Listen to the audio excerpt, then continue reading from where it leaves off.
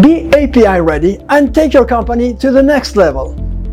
Welcome to CurrencyCast. My name is Agustin McKinley. I'm the Senior Financial Writer at Cantox and your host. In this week's episode, we discuss the use of Application Programming Interfaces, or APIs, in currency management. Stay tuned until the end because we'll reveal why API readiness is a key component of any corporate strategy aimed at increasing the efficiency of Treasury operations.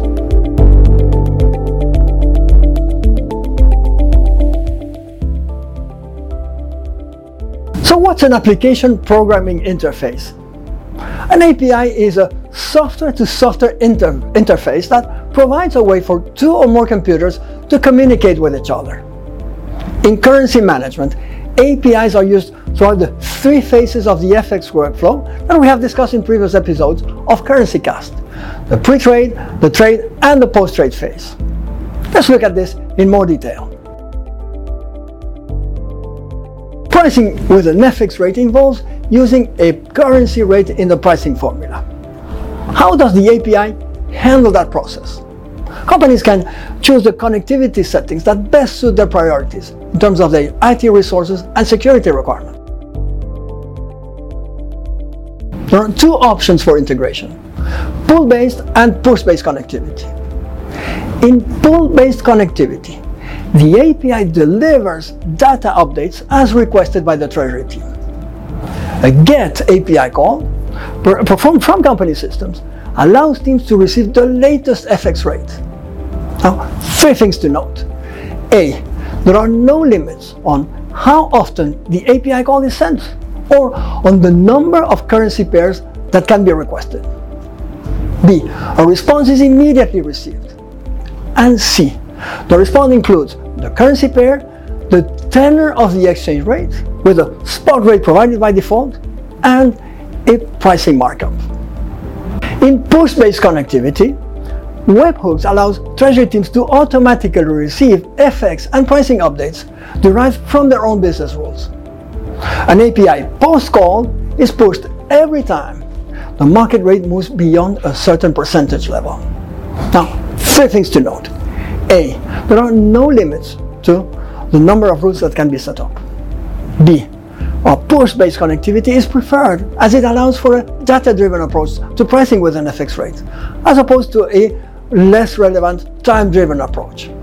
And C, companies can create their own customized rules, including pricing markups per currency pair and per client segment. Let's turn our attention to APIs in currency hedging. Companies submit pieces of exposure to currency risk known as entries: a forecast, a sales or purchase order, an invoice. An API call to submit an entry includes date, the amount, currency, the counter currency, the direction to buy or sell, the spot rate, and the value date. Two things to note.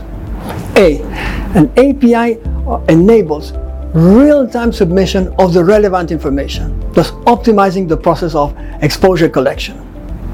B, APIs enable a critical component of currency management automation solutions: perfect end-to-end traceability. Along the journey from entry to position to operation to payment, each element has its own unique reference number. And traceability greatly enhances the quality of your reporting. On top of the advantages cited in terms of pricing, hedging, and reporting, API readiness brings a number of benefits to CFOs and treasurers. Exposure information can be collected from different company systems: ERP, TMS, booking engines, and others. This is a requirement, among others, in hedging programs designed to defend the budget rate. Spreadsheet risk, including data input errors, copy and paste errors, formula errors, formatting errors, is completely removed from many processes.